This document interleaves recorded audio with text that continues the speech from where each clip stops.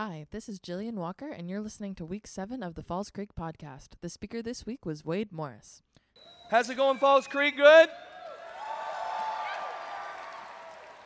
Hey, I know that Matt doesn't like this because he only wants to focus on Jesus, and I appreciate that, and it is on Jesus, but can we give them a hand for leading us in worship tonight? Like, seriously, thank you for doing what you do, bro. Thank you for doing what you do, and listen, it's been a great week so far, and he was talking about God moving, and God has moved here. I know, at least in this room, and I know we see a lot of decisions outside of this room, but in this room, there has been 244 recorded salvations, which is a beautiful thing so far, and the hope is that we see even more. So y'all excited about tonight? Yeah? Let's do it. Let's do it. You got a Bible? Say yeah. James chapter 1. Let's go there. James chapter 1. We'll start in verse 18. If you don't have a Bible, hopefully somebody around you has one. They'd love for you to look at it with them. James chapter 1. We'll start in verse 18. If you don't have a Bible, they will put it up on the screen probably, and you will see it. I will read it to you, and it will all be good. James chapter 1. We'll start in verse 18. Just to get into this so that you understand, I've told people for years that I've run marathons. And when I say that, listen, a couple years ago, I fractured my back. It's been a while since I've been able to get back where I need to be. But I remember the point where I got obsessed with marathon running. And when I say that, when you get to that place where you were training 6 days a week and you were doing it for 4 or 5 hours a day, it becomes something that is such an obsession that all you do is talk about it. Doesn't matter what's happening, doesn't matter who's around. You got to talk about it to the point to where I wanted people to feel what I felt when I crossed the finish line. In other words, it was such an exhilarating feeling because every time you run a marathon, you're at mile 23 and you're thinking, what in the world am I doing? I'm never doing this again. Then you get to mile 26.2, you cross that finish line, you say, I can't wait to run a marathon again. And so it was interesting because I had some of my friends, and I know that not everybody can run 26.2 miles. I get it, but most people could run a 10K if I trained them, 6.2 miles. And so I remember telling a lot of my friends in town, I'm going to train you to do this. There's a big run in town, and I said, what's going to happen is you're going to cross the finish line. And even though it's not a marathon, you're going to get a piece of what I feel when I cross that finish line. And so we got ready. It was the Vulcan Run in Birmingham, and it was maybe 1,500 people. And as we walked out, they're kind of hyping us up, getting us super emotional. They're on your mark, get set. And I looked at everybody I trained and said this, it doesn't matter how fast you run this race, but it does matter that you finish this race. So all I'm saying is stick with it, and in the end, it's going to be okay. And that day I saw everybody I trained cross the finish line. And that was important for me because in one moment, I went from Preacher Wade, which is like the world I live in, to Coach Wade. It just felt good. But it was also a good day for me because I had my fastest 10K, I can't even talk, 10K time ever. The reason that's important is my wife does scrapbooking stuff, and when you're in the big races, they put your name and time in the paper. And what she does is she tears it out, and she puts it in a scrapbook, all of my races. And the reason that's important is that at some point, I need my kids to look back and realize I was in shape at some point in my life. Does that make sense? I got up the next day, Birmingham News, and my name was not there, and it bothered me to the point where I called the Birmingham News. Said, y'all don't understand, my wife does scrapbooking stuff, and my name and time weren't there. They said, it's not our fault. Call the Birmingham Track Club. We just put the names that the Birmingham Track Club gave us. And I said, okay, so I'm a pretty thorough guy. I called the Birmingham Track Club. I said, y'all don't understand, my wife does scrapbooking stuff, and this is very important. And they go, listen, there's really nothing we can do, so just be okay with it. And it took me about 3 days, but I finally was okay. I should be okay going to bed knowing the time that I got, right? I mean, it doesn't always have to be in the paper. And I was good with that for about 3 days until I got a message. And my buddy who had to go out of town on business and couldn't run with us, he trained with us. But this is what he said. He said, hey, man, just want you to know that I had to go out of town on business. You knew that, but I prayed for you guys. And I looked at the Birmingham News, and I saw how well you did, and I wanted to congratulate you. I thought, my wife put him up to this because she knows how psycho I've been for 3 days. It's like just nudge him a little bit, right? And I said, hey, bro, I know, that's funny. I know my name's not in the paper. He goes, no, it's in the paper. I said, bro, whatever, it's all good. Then he told me the time that I got. At that point, I had not told one person the time that I got. And I go, bro, where did you see that? He goes, dude, your name and time are in the paper. I said, dude, I've looked at it 100 times. And I pulled out the paper, started to look through it, and as he can hear the fumbling and the ruffling of the paper, he started to laugh on the other end of the line. And I said, what's so funny, bro? And he says, hey, man, if you look real closely at the Birmingham News, you're going to see that Wade Morris was the 6th fastest female in that entire race. So when you see these things in the paper, the male runners are here, female runners, and for whatever reason, I was looking at the male column, and then I thought to myself, that's just awesome, right? So now my kids are going to look back and realize I was in shape and possibly a woman at some point in my life, right? It's interesting, but because it was that moment that I figured out things don't always work out the way you want them to. A lot of times we have goals, or a lot of times we know the destination, and we even know how to get there, but sometimes things don't just work out. If you ever read the book of James, and actually further than that, if you study the book of James, you'll find out that's what's happening to these people. James wrote this letter to who he called the scattered Christian Jews. In other words, what was happening is you had people that grew up in Jewish heritage, and just like us, a few of them said, we believe that Jesus Christ is the Messiah. And because they said that, they were being persecuted. Kids being kicked out of schools, women and men kicked out of social circles, men losing their jobs. And what happened was they scattered among the region to actually search for answers. In other words, why in the world is this happening to us? So James decided to write a letter to them. And it was interesting because he kind of starts off and says, consider it pure joy, the trials and tribulations you go through. In other words, here's how he starts off the letter. I don't feel sorry for you one bit. He said, nobody told you this life was going to be simple, but for those who stick with it, character is going to come out of your life. Then all of a sudden, in the second half of chapter 1, he starts to turn the tide, and he says some things that I believe would be a great launching pad for us. I want to show you this. James chapter 1, starting in verse 18, he says, God chose to give us birth through the word of truth, or the word of God, that we might kind of be a first fruits of all that he created. My dear brothers, take note of this. Everyone should be quick to listen, slow to speak, and slow to become angry. For man's anger does not bring about the righteous life that God desires. Therefore, get rid of all moral filth and evil that is so prevalent, and humbly accept the word planted in you, which can save you. Do not merely listen to the word and so deceive yourselves, but do what it says. Anyone who listens to the word but does not do what it says is like a man who looks at his face in the mirror and after looking at himself, goes away and immediately forgets what he looks like. But the man who looks intently into the perfect law that gives freedom and continues to do this, not forgetting what he has heard, but doing it, he will be blessed in what he does. If anyone considers himself religious and yet does not keep a tight rein on his tongue, he deceives himself and his religion is worthless. Religion that God our Father accepts as pure and faultless is this: to look after orphans and widows in their distress and to keep oneself by being polluted by the world. It's interesting. Students, if you ever really read the Bible, you'll find out there's what I call famous verses throughout the Bible.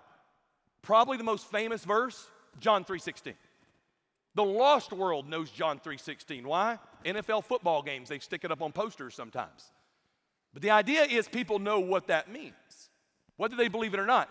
If you get into the book of James and really study it, even though people have different favorite verses, probably the most famous verse in the book of James is James 1:22.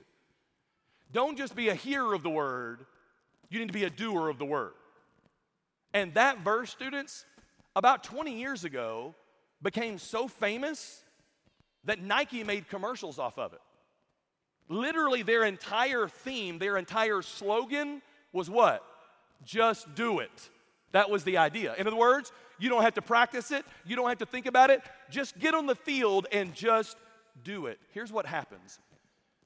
The church decided to borrow that theme back because it got so big, and I saw all these pastors, and they were doing these sermon series called Just Do It. And here's the thing. They actually preached it correctly, but the church received it wrong.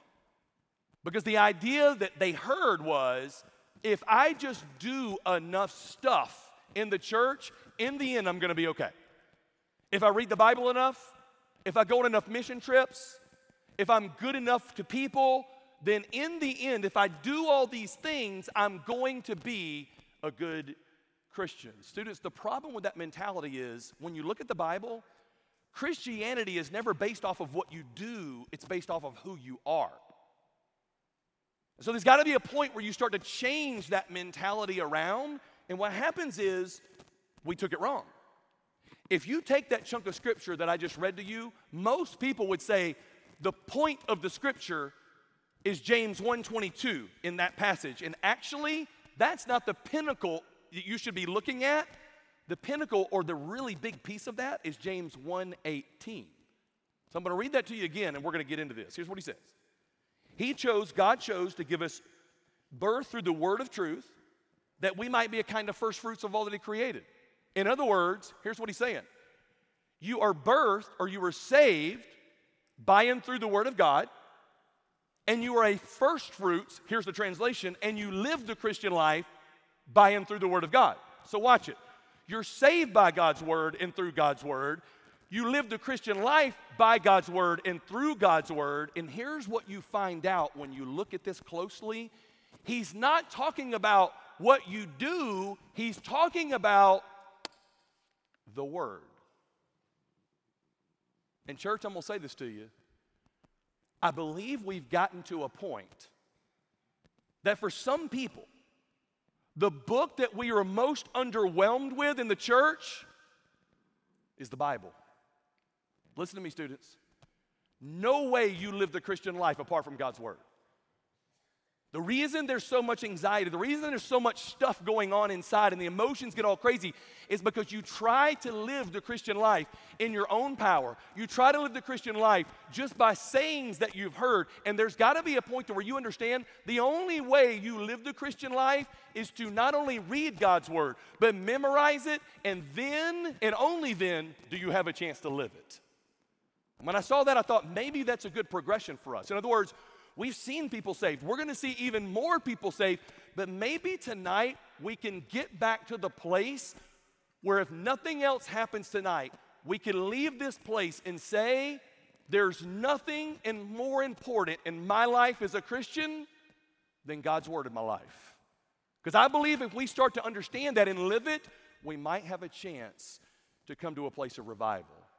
So what does it mean? What do we got to do with that? If you're taking notes, I want you to write down just a few thoughts. If you're not taking notes, let's just progress through it. If you say, I am ready to be who God wants me to be, and I'm ready to live out God's word for me, number one, you need to know how to receive it in your life. You need to know how to receive it in your life. And he gives what I call a process of doing that and an action in doing that.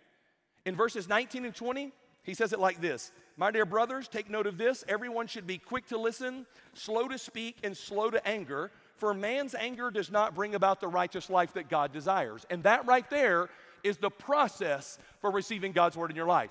And actually, most of it is self-explanatory. Well, okay, I need to be quick to listen. Makes sense. You don't learn by talking, you learn by listening. Then he says you need to be slow to speak.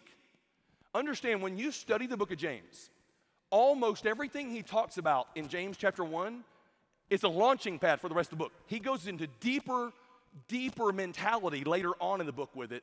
So when he says be slow to speak right here, you think about James 3:1, where he says this, be real careful the words that you say, the words that you teach, the words that you preach, because you will be judged doubly for those words. You know what I'm saying? Students, here's the deal. I want you to have fun in the Christian life, man. I do.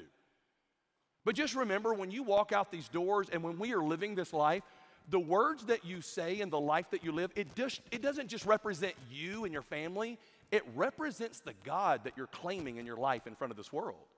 He said, just think about it before you say it. Then he says, be slow to become angry. Most of us won't get this, and we shouldn't because we don't live in that world. But they were being persecuted for what they were believing. And here's what he is saying to them. Hey, guys, be slow to become angry. I know you're upset. I know this is tough. But he said, in the end, if you're not careful, out of the abundance of the heart, that anger is going to come out of the mouth, and you're going to end up being a bad witness. So he gives a process for receiving God's word, But then he gives what I call an action to doing it, and this is where it gets interesting to me. He goes further and says, therefore, get rid of all moral filth and evil that is so prevalent. And here's the phrase, and humbly accept the word planted in you, which can save you. That's interesting. That's our action.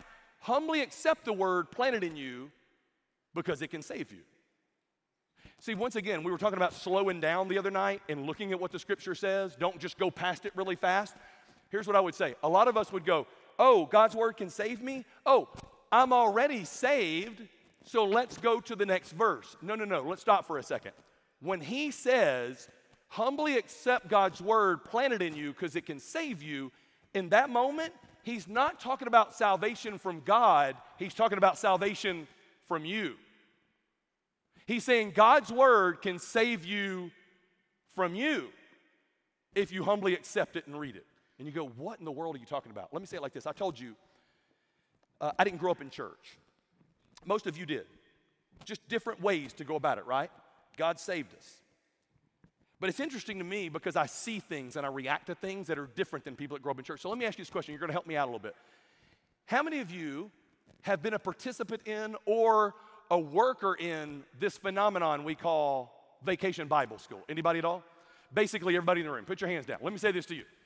The first Vacation Bible School I ever went to, I preached at. I'd never heard of it before. I mean, dude, I got saved at 13. I remember being in college. This guy calls me up and says, hey, man, do me a favor. We got like 300 like first through fifth graders. Would love for you to come and preach to them. Could you come? I was like, bro, I'm in. Let's go. I got in front of these people. I was preaching.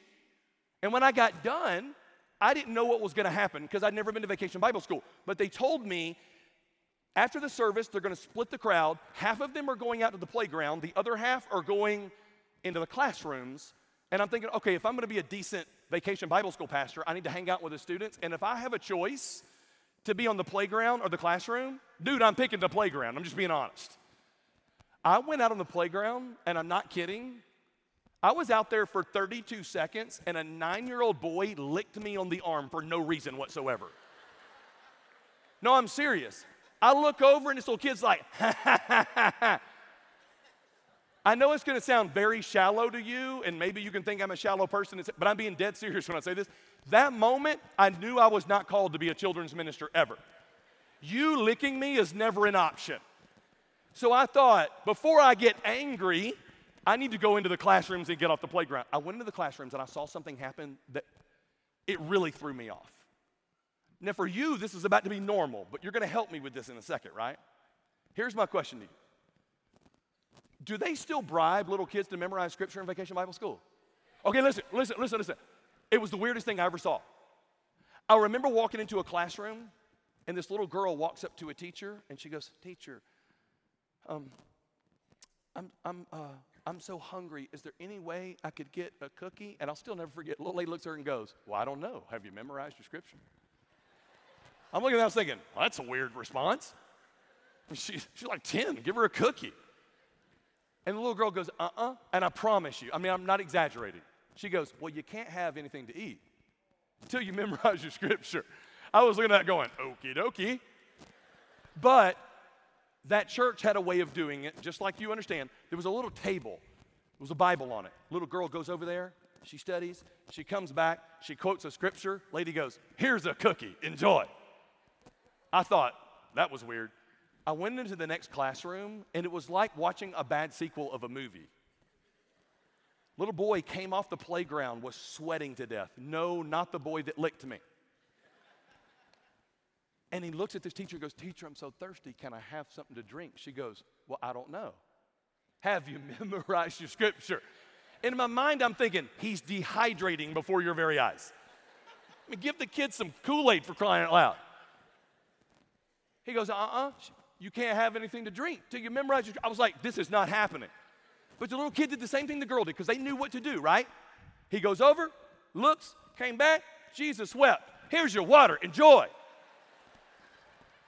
I remember driving back to my college campus, and I'm being serious, I was thinking to myself, I'm not sure how ethical it is to bribe somebody to memorize scripture, but I'm saying that to you and trying to be fun with it for this reason. Here's my question, and I don't even want you to react. I wonder how many of you, since it seems you all went to Vacation Bible School, I wonder how many of you still have all of those scriptures memorized you were bribed to memorize when you were like 8 years old. Now, here's the deal. I'm looking at you right there. I said, don't react. Everybody's going, no, I do not. This is what I would say to you. I bet you do. And I know you would come back at me and say, Wade, you don't know me very well. I promise I don't know those scriptures. And I would come back and say this. I'm well aware that most of you don't remember that passage was Philippians 4:13. I know that. I also know that some of you don't even know if it's Old Testament or New Testament. But here's what I do know, because I've experienced it just like you. In life, we all walk up to a line called sin. And when we get there, we all have the same option. Say yes to it or say no to it. And there's a battle that happens in our mind and in our soul. You start hearing voices from your past. I'm being dead serious. You get there because you don't know if you need to do it. You hear your mama, don't do it. You hear a preacher from the past, you're going to hell if you do it. But let's just say one day, for fun, one day you got there and this was the battle you had. I know this is wrong. I can't define where it's at. I don't know if it's Malachi. I don't know if it's Galatians. I don't know if it's 1 Corinthians. I'm not sure if it's Jonah. But I do know this. I do know that the Bible says this is wrong. And let's just say that day you were mature enough to say, I'm going to say no. And you turned and walked away from it. Students, here's the deal. God's word just saved you from you. Because in case you don't know it, let me define it for you like this. You and me will say yes to sin every single time. The only option that we have to say no to sin is to know what the Bible says about it. And here's what the Bible is saying. If you humbly accept God's word, if you humbly read God's word, if you humbly memorize God's word, if you humbly study God's word, students, here is the key. Why do you do it? God, I want to know you, but here's also why you do it. Because one day God's word might just save you from you. How you receive it makes all the difference in the world. But then he goes further and says it's not just how you receive it, but then you go further and you got to know, how do you react to it? In other words, there's a lot of people who hear sermons. Whole bunch of people here listening to a sermon. The key is not what you heard. The key is what are you going to do about it when you do read it and hear it. And by the way, that's what James 1:22 is. Don't just be a hearer of the word. You need to be a doer of the word. Don't just listen to it. You need to do it. And can I just say this? If you live your Christian life that way, you will be deeper than you probably ever have been in your Christian life. And you say, well, what do you mean? We live in a day, especially with college students, that I hear the phrase all the time, Wade, I want to get deep. Wade, you're not getting deep enough. The worship isn't deep enough. It's not, I want to get deep. It's kind of interesting to me. Because we're trying to get so deep that we've forgotten that in Christian life, it's the basics that make all the difference in the world. In other words, I would say it to you like this. My wife truly is one of the godliest people you'll ever meet in your life. And it's interesting to me because this is the way she lives her Christian life. If the Bible says do it, she does it. If it says don't do it, she doesn't do it. And that's it. Here's what's interesting about that. I'm the guy that wants to be deep. I went to seminary. Can I just be honest and not even put down my wife? I'm being honest. I know more about the Bible than my wife because I've studied it longer and I've got a degree in it. I've read philosophies about the Bible that my wife has never even heard of. But here's what's interesting. But my wife is the godliest person I've ever met. And how does she live her life? If the Bible says do it, she does it. If it says don't do it, she doesn't do it. There is a simplicity there that will take you deeper than you've ever been if you allow it. And you say, what do you mean? I remember being at a youth camp one time, maybe a decade ago, and there's maybe 500 students in the room. And my wife came in midway through the week, like on a Wednesday. Man, the youth and I, we were already in the groove, right? God's moved. We are seeing each other. We know what's going on. We're doing it. And it was interesting because I don't even know why I did it. I asked the question while I was there in the middle of my sermon. I said, hey, let me ask y'all a question, being serious. How many of you would say, yeah, I'm a Christian, and of course I've cheated on a test in the last year at school? You'd have thought I was a comedian in that moment. They were like, me. Like one dude goes, twice. There were people going, same test? Woo! They were high-fiving each other. Like they had no idea. It was like they were just getting close all in one moment. I'm watching that, and I knew they were just trying to be funny, but I'm being serious. For whatever reason, I looked down and I saw my wife on the front row, and she had this look of horror on her face, like, are you being serious? And I didn't want her to think bad about the students, so I said, oh, okay, listen. Hey, let me ask it in another way. How many of you would say this? I'm a Christian. I know what the Bible says about stealing, which is cheating. And because I know what the Bible says about that and integrity, no. Because of that, I haven't cheated on a test. And dude, listen to me. You could have heard a pin drop in that room. To the point to where I went, no, let me ask it again. Pin drop. Could somebody just lie and say that was you? And then all of a sudden, everybody in the room, there was a little bit of commotion. And I'm kind of looking, what? And there was this one little girl, like on the third row, sitting right there, and she was doing this. One. And I look over at her and I go, is your hand up? She goes, I go, oh, okay. I go, can I ask it in another way? Because I'm not asking, do you not cheat because you're smarter than everybody? Is the reason you don't cheat, you know what the Bible says, and you're choosing to live what the Bible says? She goes, yeah. And I go, could you do me a favor and put your hand up? And she goes, I go, do me a favor, put your hand up. She goes, and in that moment, this was my question, and I'd love to ask y'all the same question. When is it in the church that it became funny to sin and it be shameful to have integrity? When did that happen? Like I'm sitting there looking at them, yeah, man, I sin, this is awesome. And I see one girl that's standing up in integrity and she's scared to death to raise her hand. Seriously? So there's got to be a point to where we get a depth in our lives, seriously, to where we know how to do this. And we got to make a choice to live this. He says something interesting.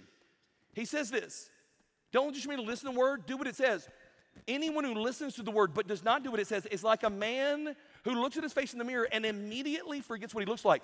But the man who looks intently into the perfect law that gives freedom, he twists the whole conversation and he says this, not forgetting what he has heard, but doing it, he will be blessed in what he does. And by the way, he is the only one who gets blessed in what he does. And we don't understand that. You say, what do you mean? Dude, I don't know if you know this, but if you don't, let me tell you this. We've got preachers today that are more famous than rock stars. We've got preachers today that are more famous than movie stars. I'm not jealous of them. I'm just trying to say this. If I read my Bible correctly, if you preach truth, people will hate you for it. And it's interesting to me because I've been to some of their churches. The pastors are not all bad people, but I'm going to tell you what's interesting. Boy, if you listen to the people, they're like, oh, wait, you don't understand. My pastor, whoa, he's got a connection with God like you've never seen. My pastor, dude, he is deep. Boy, when he says things, boy, we know he's blessed by it. Because let me tell you something. Boy, he's got those words that he says. I walk out amazed at what he's saying. Man, Wade, here is the deal. Today, our pastor is the deepest pastor on earth. Can I just say something to y'all real quick? And I don't want you to get mad at me. I'm just going to just be completely honest with you. I've been traveling the country and the world for 20 years, preaching in some of the greatest churches in the world. Can I just say something? Here's what I figured out. Pastors today are no deeper than they've ever been. Churches are just more shallow. They just are. Churches today are okay with going, Pastor, I'll just trust you that that's what it means. That's not the way this works, students. You sit back and you're in awe of your pastor. And by the way, I'm fine with you. He's your shepherd. He should have a word from God. But do you want to know why your pastor seems to have this word all the time? Because he humbly read God's word. He humbly studied God's word. He humbly measured his life against God's word. And it's weird. You want to know why he's blessed by it and you're not.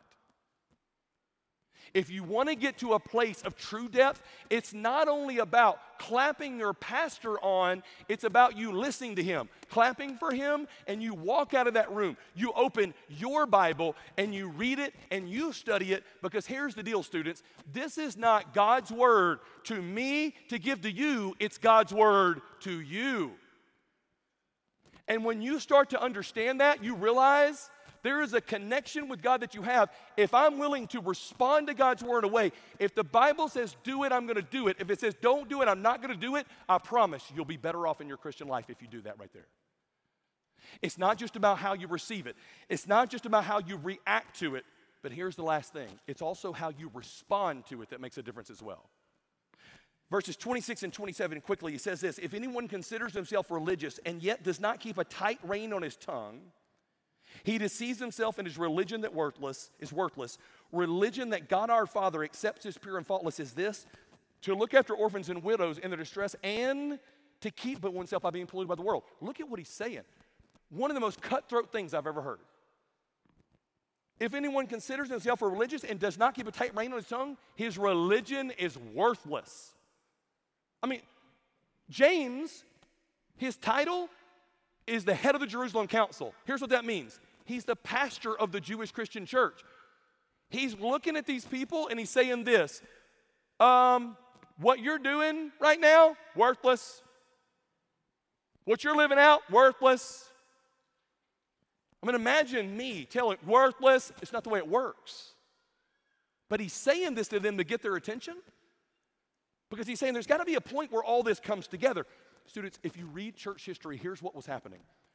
These people, when they were scattering among the region, were looking for answers, and they started doing religious ceremonies to make themselves feel better. That's why he says, those who consider themselves religious.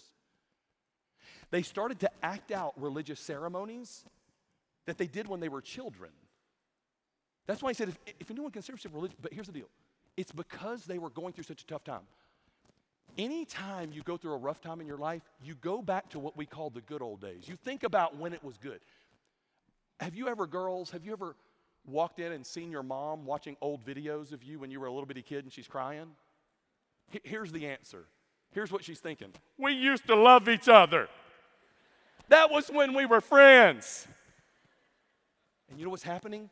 She's going back to the good old days and looking at that, trying to feel better. And watch me. Here's what James is saying.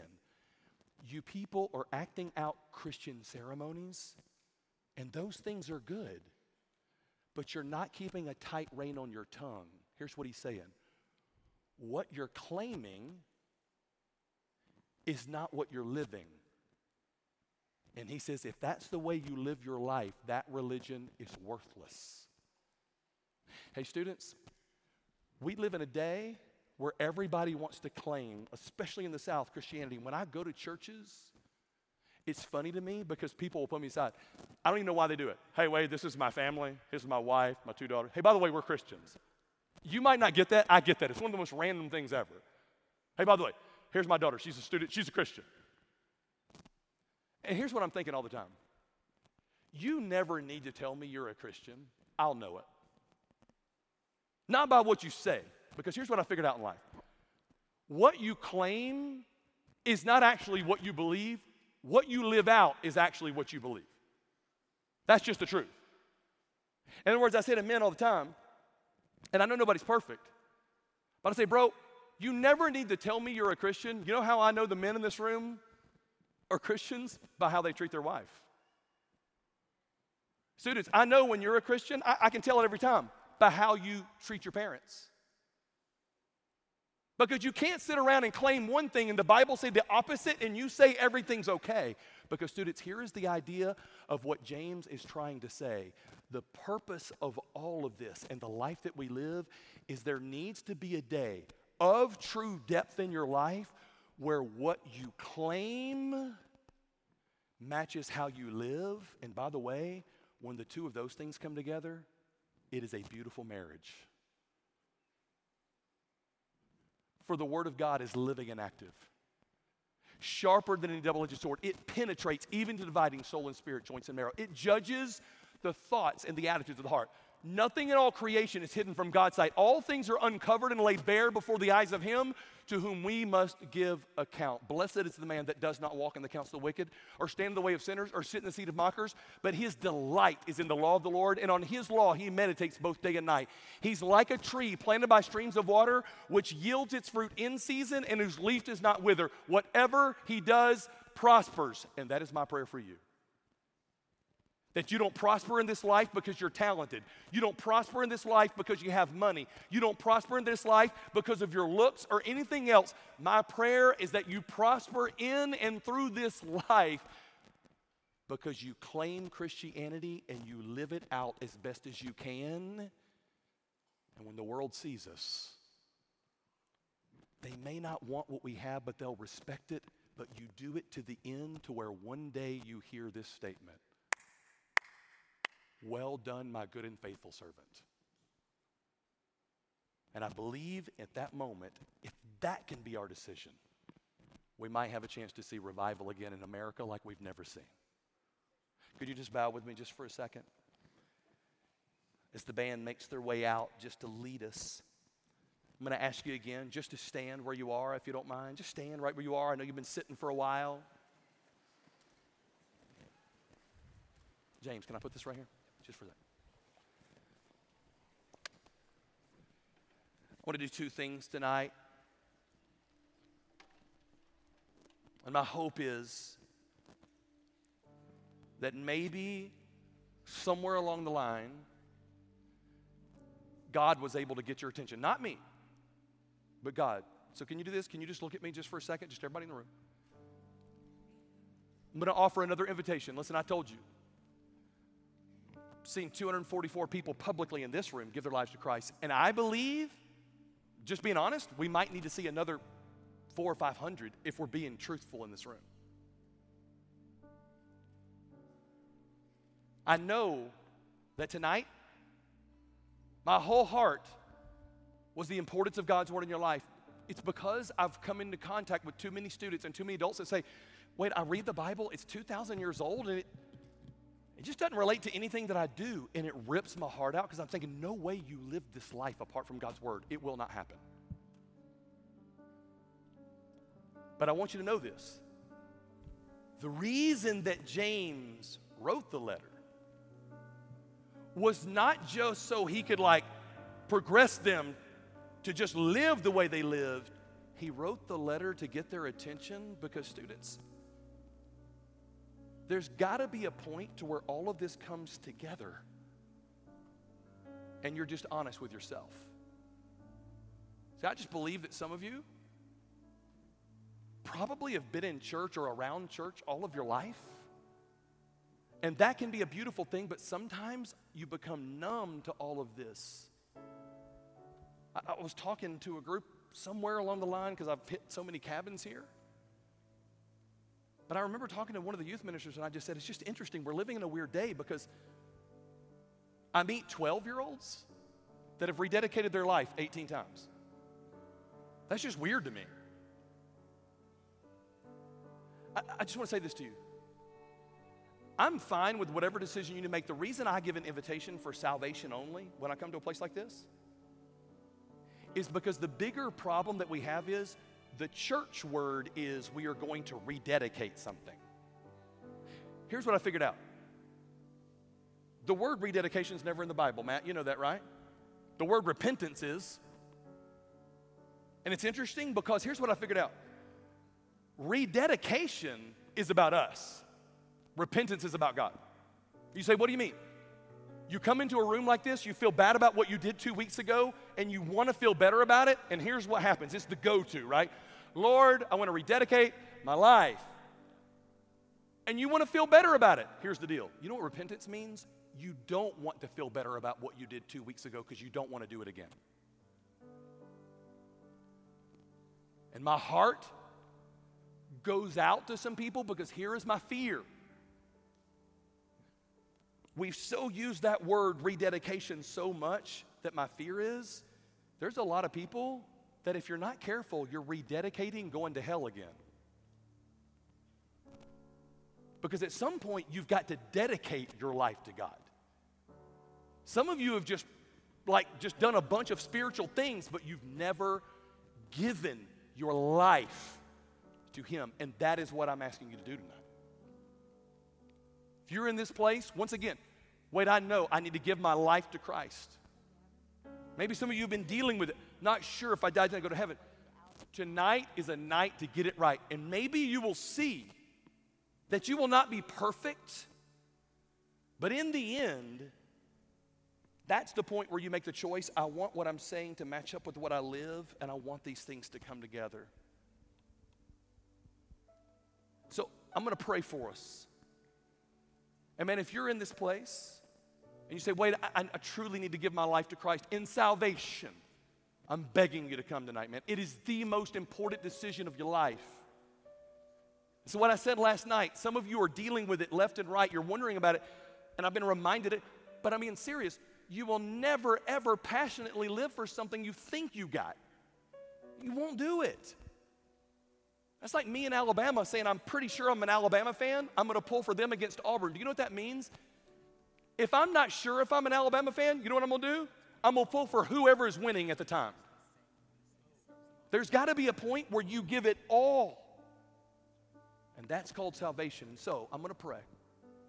And man, if you're in this place and you're the only one who knows if something's missing, you, along with maybe 200 or 300 more tonight, might finally say, I am sick and tired of living year after year after year, not being sure about my salvation. I'm not going to leave this place tonight without knowing for a fact I have it. And that is my hope. So I'm going to pray, and after I pray, band's going to sing. And all you got to do is come down here and meet me at the front. Listen, if you need to run down here, run. I saw somebody coming down with crutches last night. It was a beautiful thing, my man. I saw it and said, yes. But don't miss it tonight. Lord Jesus, thank you for your grace. Thank you that you love us for free. And I pray that your Spirit would roam through this room and you would do what only you can do, and that's draw people to salvation. I don't have a sermon good enough to make somebody want to be saved. The band doesn't have a song good enough to prompt somebody. But you and your Spirit, Lord, for adults, for students, for staff, can finally get them to a place to say, I'm not going to live this way anymore. I'm going to know what I have when I leave this place tonight. So God, we trust you and we give it over to you. Draw people to yourself. It's in Jesus' name we pray. With heads bowed, eyes closed, the band starts to sing. You say, Wade, I've been waiting to make this decision. Start running down this aisle right now. Come meet me right now. Start coming. Let's go. Thanks for listening.